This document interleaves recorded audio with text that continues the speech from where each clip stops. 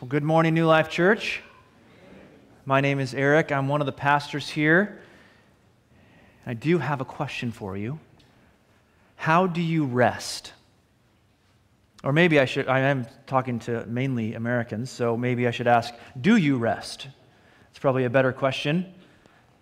How do you rest? Is it a rare occurrence in the mere mention of the word rest fills you with longing? Oh, if I could just rest. Or is it a regular occurrence that brings a smile to your face? Oh, yes, I love that.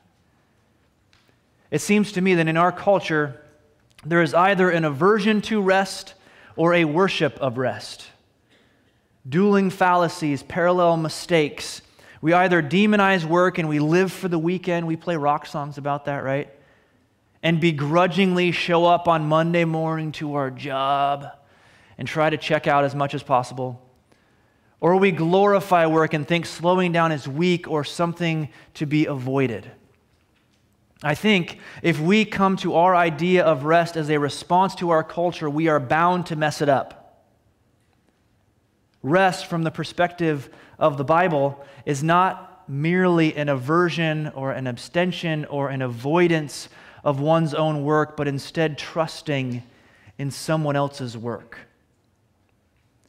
Rest is a rhythm of stopping, or a rhythm of stopping your striving because God has worked. Psalm 92 will help you rest. This morning, our psalm is a song for rest, and we will see that rest includes worship. Because the works of the Lord are reason to sing every hour and all of life. The works of the Lord are reason to sing every hour in all of life. We can rest because He has worked. So pull out your Bibles and turn to just about the middle. It's not quite the middle, but it's really close if you're counting the page numbers. Turn to just about the middle, and we will jump into Psalms, the 92nd one. If you don't have a Bible, talk to me afterwards. I want to get you a Bible. But if you do, open it to the middle, and we will start in Psalm 92. I'm going to start at the very beginning and read again. A psalm, a song for the Sabbath. Let's stop at the title for just a moment. It is a psalm. It is a song for the Sabbath. We know this sets us up for here's the type of thing you're going to sing, but this is a song specifically for the Sabbath. And some of you may be thinking, what in the world is the Sabbath? The Sabbath was the last day of the week. It's Saturday. Originally, when God did His work of preparing a place for humans to dwell, He worked for 6 days and then He rested. And in that, He created a rhythm of work and then rest. You work and then you rest. In fact, it's marked out in the Ten Commandments. Remember the Sabbath and keep it holy. Keep it set apart. Keep it distinct from the other 6 days of work. And in fact, they had a long list, the people of Israel. They had a long list of things to do and things not to do on the Sabbath to ensure it was a time of rest. It was something separate. You don't work. You don't get caught up on your chores. You don't get caught up on your cooking. You don't go grocery shopping. You do something different.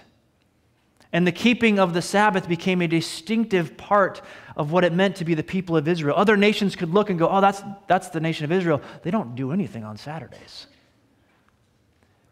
In fact, it was so distinctive, this is a song for that day, for the Sabbath. Here is a song for the day you rest. Here is a song for when you have set your working aside, when you can pause, when you stop striving, and where you are reminded that someone is working. And it doesn't need to be me. Someone is doing the necessary works of sustaining you and protecting you and providing for you, even when you are resting, even when you are asleep, and it is not you.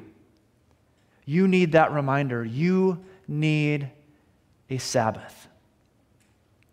And this song, interestingly, is a song for the Sabbath, for the time when you are not working, and it is all about the works of the Lord. Did you catch that? As Cindy read it, how many times did you hear about works as it was read? The song for the Sabbath, the time of not working, is all about God's work. All His work is a reason to praise Him, to worship Him, to give thanks.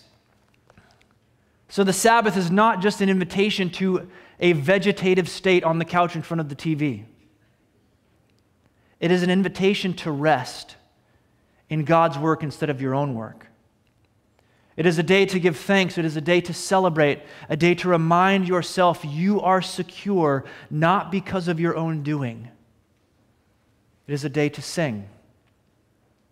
This song, Psalm 92, will give us words to use in our celebrating, words to use in our resting.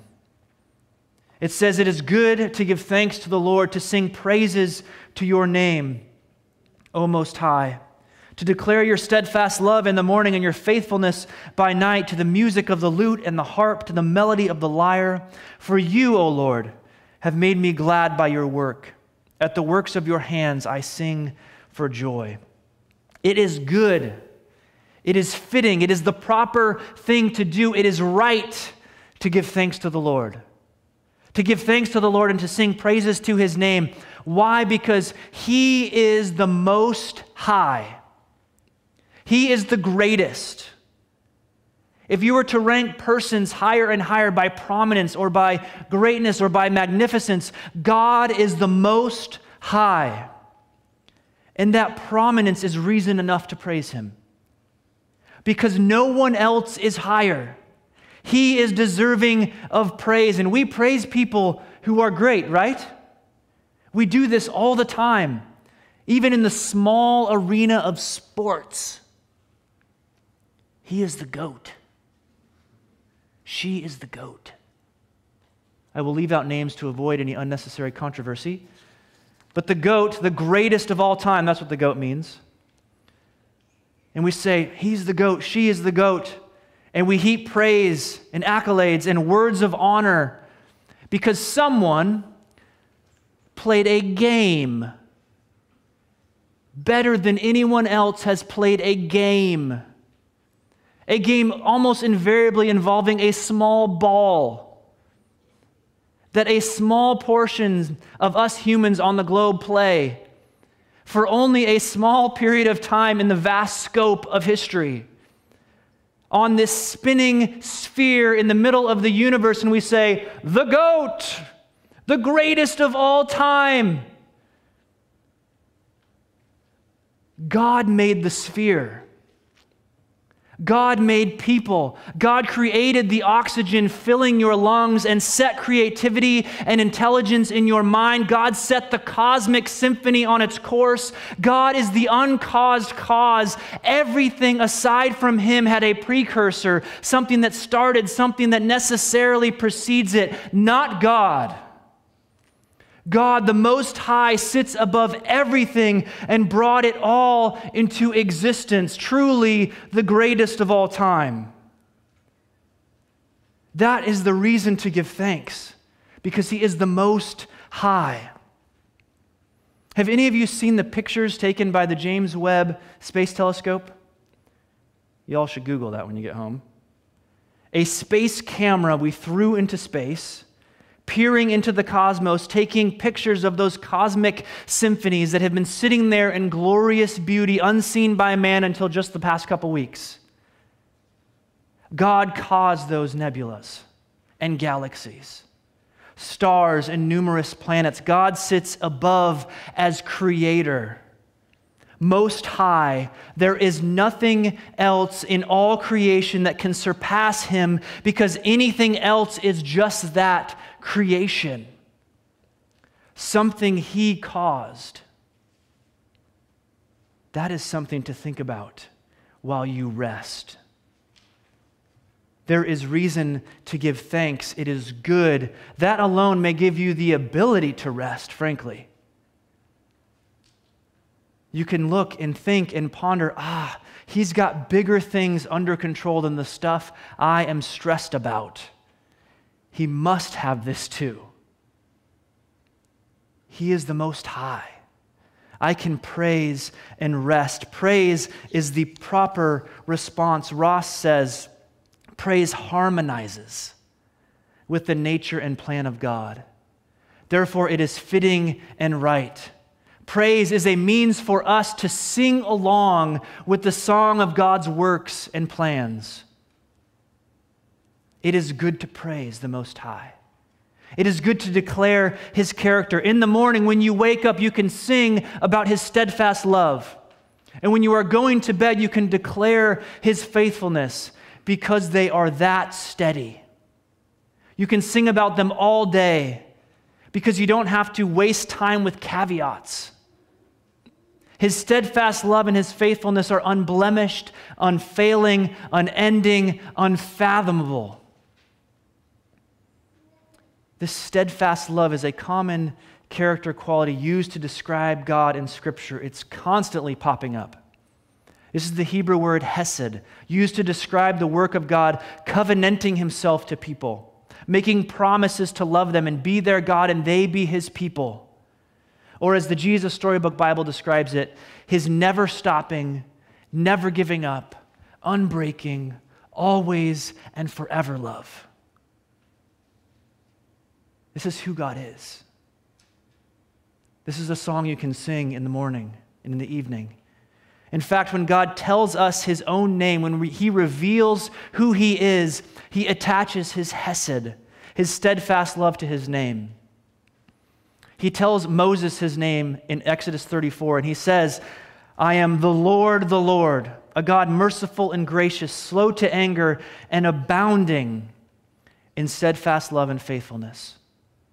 This is who God is, abounding in steadfast love and faithfulness. When the sun is rising, his love is steadfast, worthy of praise. When the sun is setting, he remains faithful and worthy of praise. And this love has never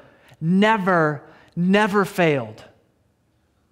This is the love that promised Adam and Eve after they had followed the snake instead of him, after they had broken relationship with him. This is the love that promises them, I will bring a child to crush the snake. This is the love that plucked old man Abraham and his wife Sarah and says, I will give you a child and make you a people, and through you all people will be blessed. This is the love that did not fail while Israel waited, enslaved for their rescuer in Egypt. He came and trounced Egypt and their gods and brought them to a land. He is faithful and abounding in steadfast love, and he wants relationship with you. Is that a reason to declare? Is that a reason to sing? In the morning, in the evening. And the psalm says, put that declaration to song, to the music of the lute and the harp and to the melody of the lyre. All the stringed instruments you can find, we got to make some songs. To the instruments that can bring varied notes and put together complex chords and allows for euphonious melody. That means good sounding. Give it a tune that gives anthem to the lips and hope to the heart. The character of and goodness of God should be afforded more than a monotone song. The lute in Hebrew is literally the 10. It probably had 10 strings. We have keys on the piano. We have 6 strings on the guitar. Use them in all the creativity and beauty they allow to declare the love and faithfulness of God. This is one of the reasons we sing together every Sunday.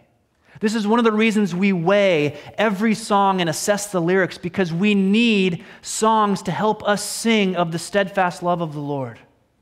We need songs that remind us of his faithfulness. We need songs that when they come to mind or get stuck in our head, they give us reason to rest in his work, in his faithfulness, in his goodness.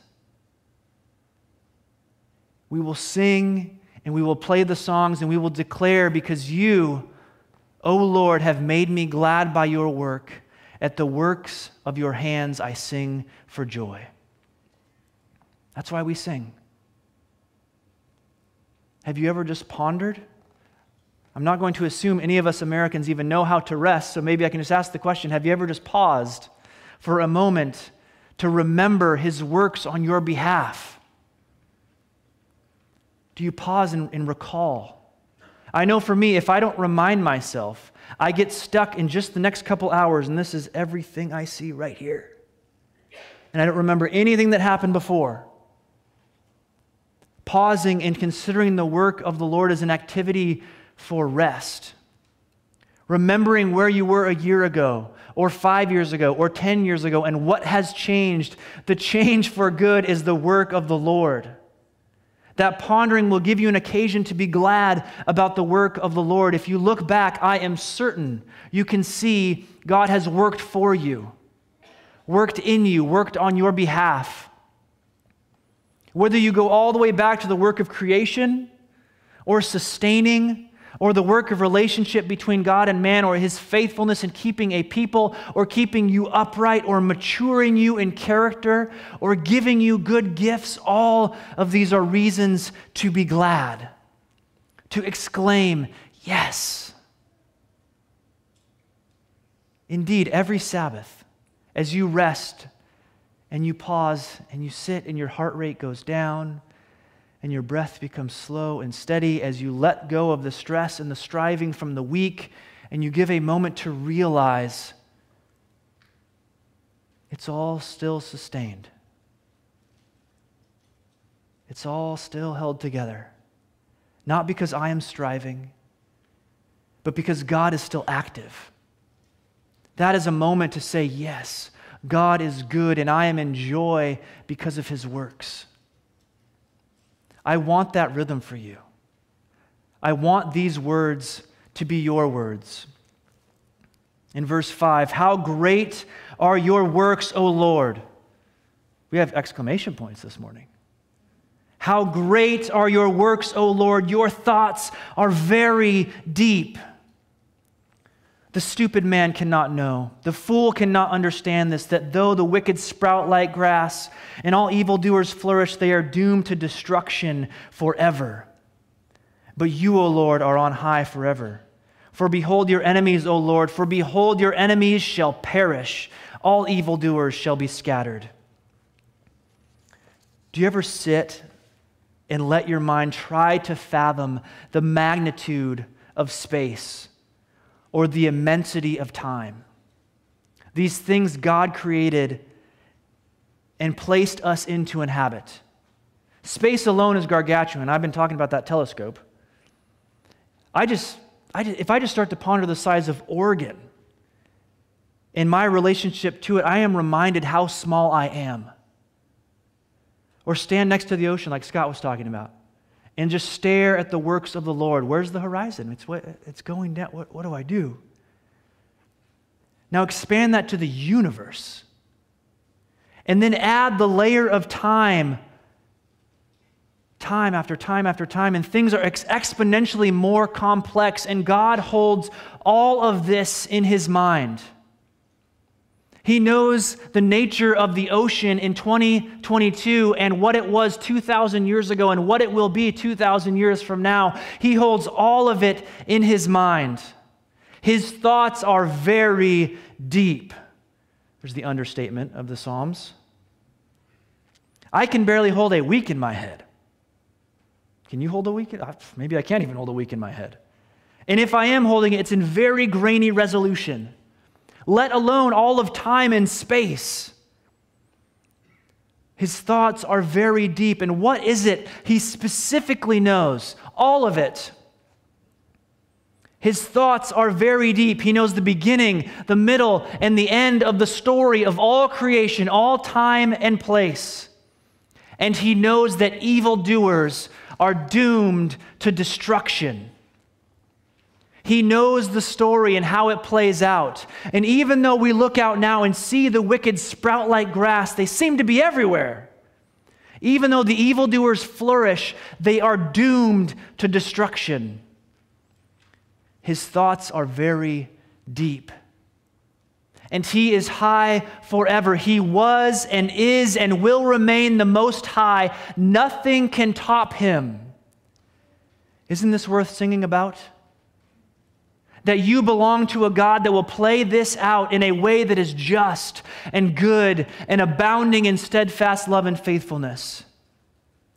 Because if we just look out, it often seems like there is a lot of grass. The hills are covered. We are overrun. Evil is so often on the move, choking out the flowers. and often seem too much for our small tools, like the overgrown house on the side street that is too big a match for the push lawnmower. All too often it seems like evil outmatches us. Like the evil players on the world stage and the domestic stage and the neighborhood stage too often get what they want, and we are beat or bruised or killed. They seem to be flourishing, growing, overtaking. And this is a Sabbath psalm, friends. Sit and rest. God holds all of this in his mind. His thoughts are deep. Sit and rest. It says the stupid man, the foolish man, cannot know the relationship of God to evil in the span of time. And this is not man in general, but stupid man, or the man that would live as a beast, insensitive to revelation, insensitive to the words of this book, the lyrics of this psalm, only seeing what is in front of him. A man that does not sit and rest in the character of the Most High or give thanks for the works of the Most High. Maybe that should be the big idea this morning. Don't be a stupid man. The ladies are like, yeah, that's good. Because the stupid man, the stupid human, ladies, it's for all of us. The fool does not have the wherewithal to put God into the story. He looks out and says, oh, wow, the grass sure is tall. I guess the grass always wins. And then the summer arrives, and the sun roasts the grass, and it is brown and dead and gone. Just like it is foolish in April to think grass will remain in August, it is foolish to think that the evil will forever stand against the just and righteous God. All their actions scream the antithesis of his character and place themselves in a position of authority. They are woefully mistaken in action and intent, because who is the Most High? He is. And they are doomed to destruction forever. And he will remain the Most High. It says, for behold your enemies, O Lord, for behold your enemies shall perish, all evildoers shall be scattered. Is that not reason to give thanks? Is that not reason to rest? Is that not reason to sing? God is not caught unawares. God has more enemies than you. All the enemies of justice and righteousness are God's enemies. All the evildoers are God's enemies. All those who would blemish the beautiful and gouge the good and twist the truth are God's enemies. And he knows their schemes and their ends. And he sees their injustice and their evil. He sees the ones that seem to get away. He sees the ones that seem to be winning. He sees the ones who are in the shadows and the ones who are brazen in their evil. The ones who seem to be more organized and always toward ill intent, and the ones who seem to have brute force that overcomes justice. All the enemies of God shall perish. He will scatter them like so many ants. And where there seemed to be power, we will observe puniness. And where there seemed to be unflinching daring, we will see cowardice. And where we thought evildoers rose like an army, we will see them disbanded forever, not because we took it on ourselves and finally scored some points, but because the Lord will no longer allow his enemies to stand. I can rest in that. You can rest in that. That can help you sleep at night. That can give you reason to sit for a day to breathe easy. His works are great. He endures through all of time and over evil. And even with that magnitude, he engages even the individual. Psalm 92 says, "But you have exalted my horn like that of the wild ox. You have poured over me fresh oil. My eyes have seen the downfall of my enemies. My ears have heard the doom of my evil assailants." Did you hear it shift? Exalted my horn, poured over me. My eyes have seen my enemies, my ears, my evil assailants. We were in the broad scope, and now the song zooms in. I don't know who wrote this psalm, or whether the writer had specific examples in mind, or if the writer is giving you an opportunity to ponder for yourself. The writer has seen things, reasons to confirm, yes, God is good. Stories from the past when the enemies have fallen and their doom had been sure. A horn is a symbol of power, so to have your horn exalted is to be raised up. Oil represents an anointing, a setting apart for service. You could picture a person like David remembering the story of his own life. You raised me up, God. You anointed me, as though to bring them to mind the markers that point to the relationship he has with God. God's goodness is not held to only the general, but is focused on each of us. And that is refreshing to remember. That is restful to remember. As you sit and rest and your mind goes to ponder the immense and the complex, your mind is grateful that God has all of time and knows the end of the evil ones. But you can also go to the imminent, to your memories, and remember what God has done for you.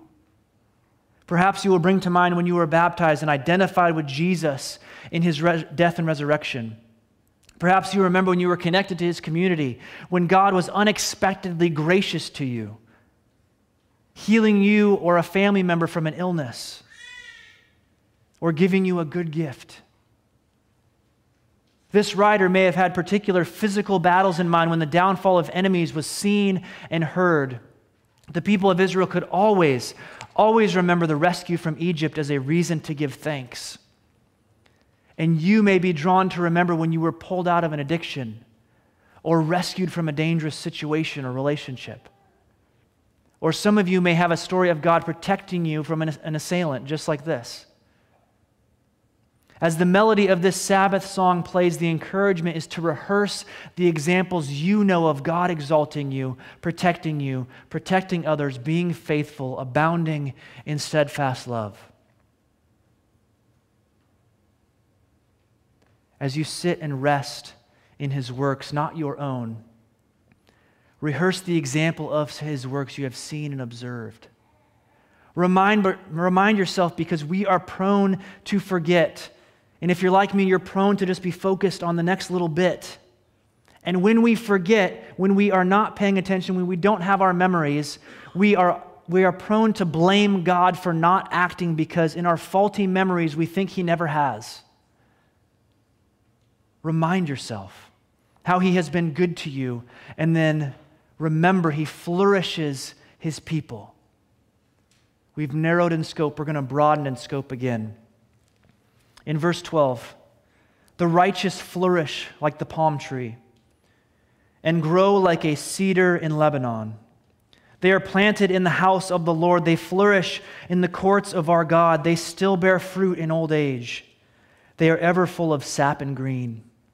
To declare that the Lord is upright, he is my rock, and there is no unrighteousness in him. I love this. The Lord, the covenant-making God of steadfast love and faithfulness, flourishes the righteous. He does not abandon us. In fact, he plants us in the house of the Lord. God, Most High, spinning galaxies into existence, also turns his attention to humanity and takes us and plants us in the house of the Lord. He plants us in his home. What grace, what goodness. And the righteous, those God has connected to himself, they flourish like the palm tree. They grow like the cedar in Lebanon. I love this because this is in contrast to the evil who grow like grass. You know what grows quickly and seems big for a moment and then burns up under the hot sun? Grass. And you know what takes a little longer to grow, but stands and weathers the storm and has longevity and bears fruit? A tree. One can grab your attention and annoy you, and the other has a quiet grandeur. In fact, there are times when grass seems bigger than a baby tree just poking out of the dirt. But the tree will flourish and the grass will go away. And the God who holds time and space in his mind has established the righteous as trees, as the palms and as the cedars of Lebanon. The cedars of Lebanon are the trees of legend, sought from far and wide to build the palace of kings and the temple of God. The grass will one day go to destruction, but the righteous will flourish like the palm tree and grow like the cedar because they are planted in the house of the Lord. They are in the soil of the one who is abounding in steadfast love and faithfulness. They will flourish because they reside within the walls of his house. If you are connected to the Lord, he has planted you in his house. You are in God's garden.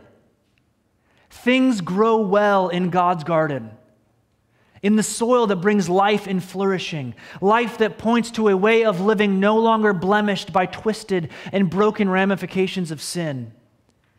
The righteous flourish. The righteous exude life. The righteous grow and stretch because the Lord planted them.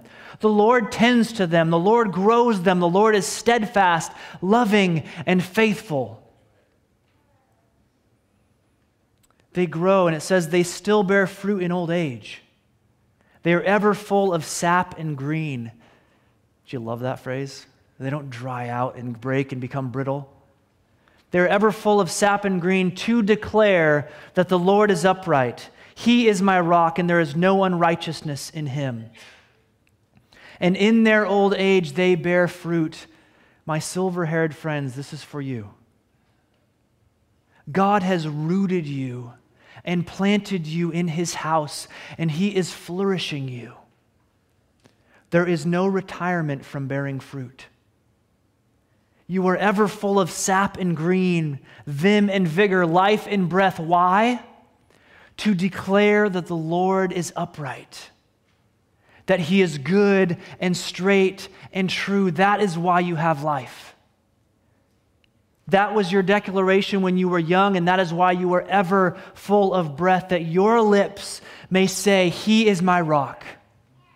That your presence may proclaim, there is no unrighteousness in him. You are here to make known the goodness of God. Perhaps in nature we know of aged trees that stop bearing fruit, not in God's garden. Your declaration of God's goodness just become more lovely to the ear. Be encouraged, friends. All of us. We open this book because there is truth here. We gather every Sunday to be reminded to whom we belong. We are rooted in God's house. And every day of every week, you will look out and you will see grass high and unkempt, and you will be tempted to exclaim, oh no, the grass is winning. Oh no, the grass is greater than God. There is no rest for the weary. We must keep working. No one else can do this but us. Friends, God has this. And he has you. He has you within his house. He has rooted you. He is growing you. He is establishing you, and you will flourish. You are sitting in the soil of life, and you will bear fruit. And you know what is not destroyed in this passage? The trees, the cedars, the grass, the enemies, they go away. But to be rooted in the house of the Lord is to be connected to the steadfast one who holds time and space in his mind, and his house is not temporary lodging. You will be in his presence forever, ever full of sap and green. So sit and rest in this good news, friends. This is a Sabbath song. Even as I worked on this sermon, I could feel an exhale. God has got it. He is doing the work. I don't have to do the work. He is bringing the flourishing. He is taking care of the enemies. He holds the complexity of the universe in his mind, and where I may be overwhelmed with a sliver, he is undaunted by all he created. Rest in his works. And what is his greatest work? His greatest work was a gift. His own Son to bring our redemption, to bring about our flourishing, to die a death to make us friends, and to give life, death-conquering life, flourishing life, rooted life in the house of the Lord. Some asked Jesus, God's Son, while he walked on the spinning sphere, they asked him, what must we do to be doing the works of God? Jesus answered, this is the work of God, that you believe in him whom he has sent. The work of God is that you believe in Jesus.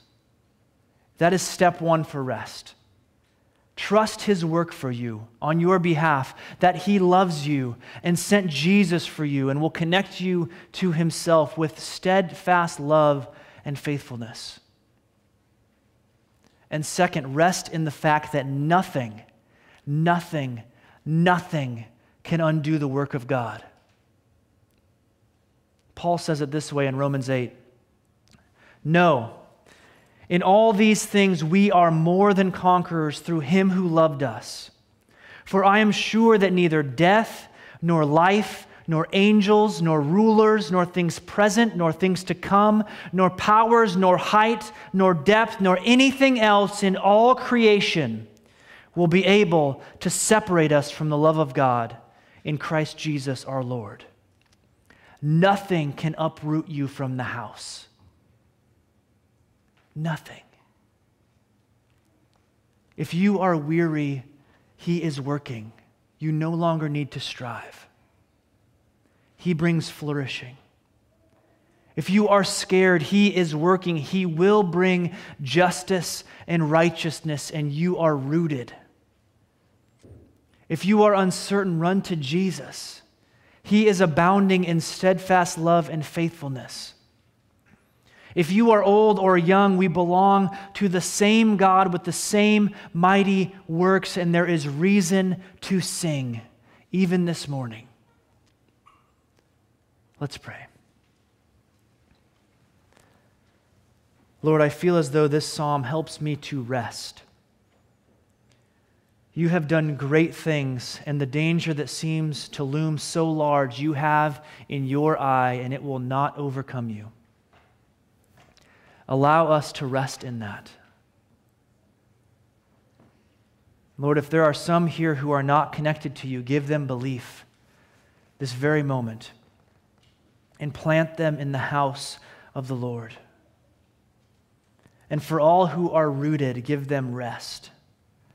Give them a firm confidence in your works and teach them to rest in your works. Use our songs to have us correctly responding to you in rest. Amen.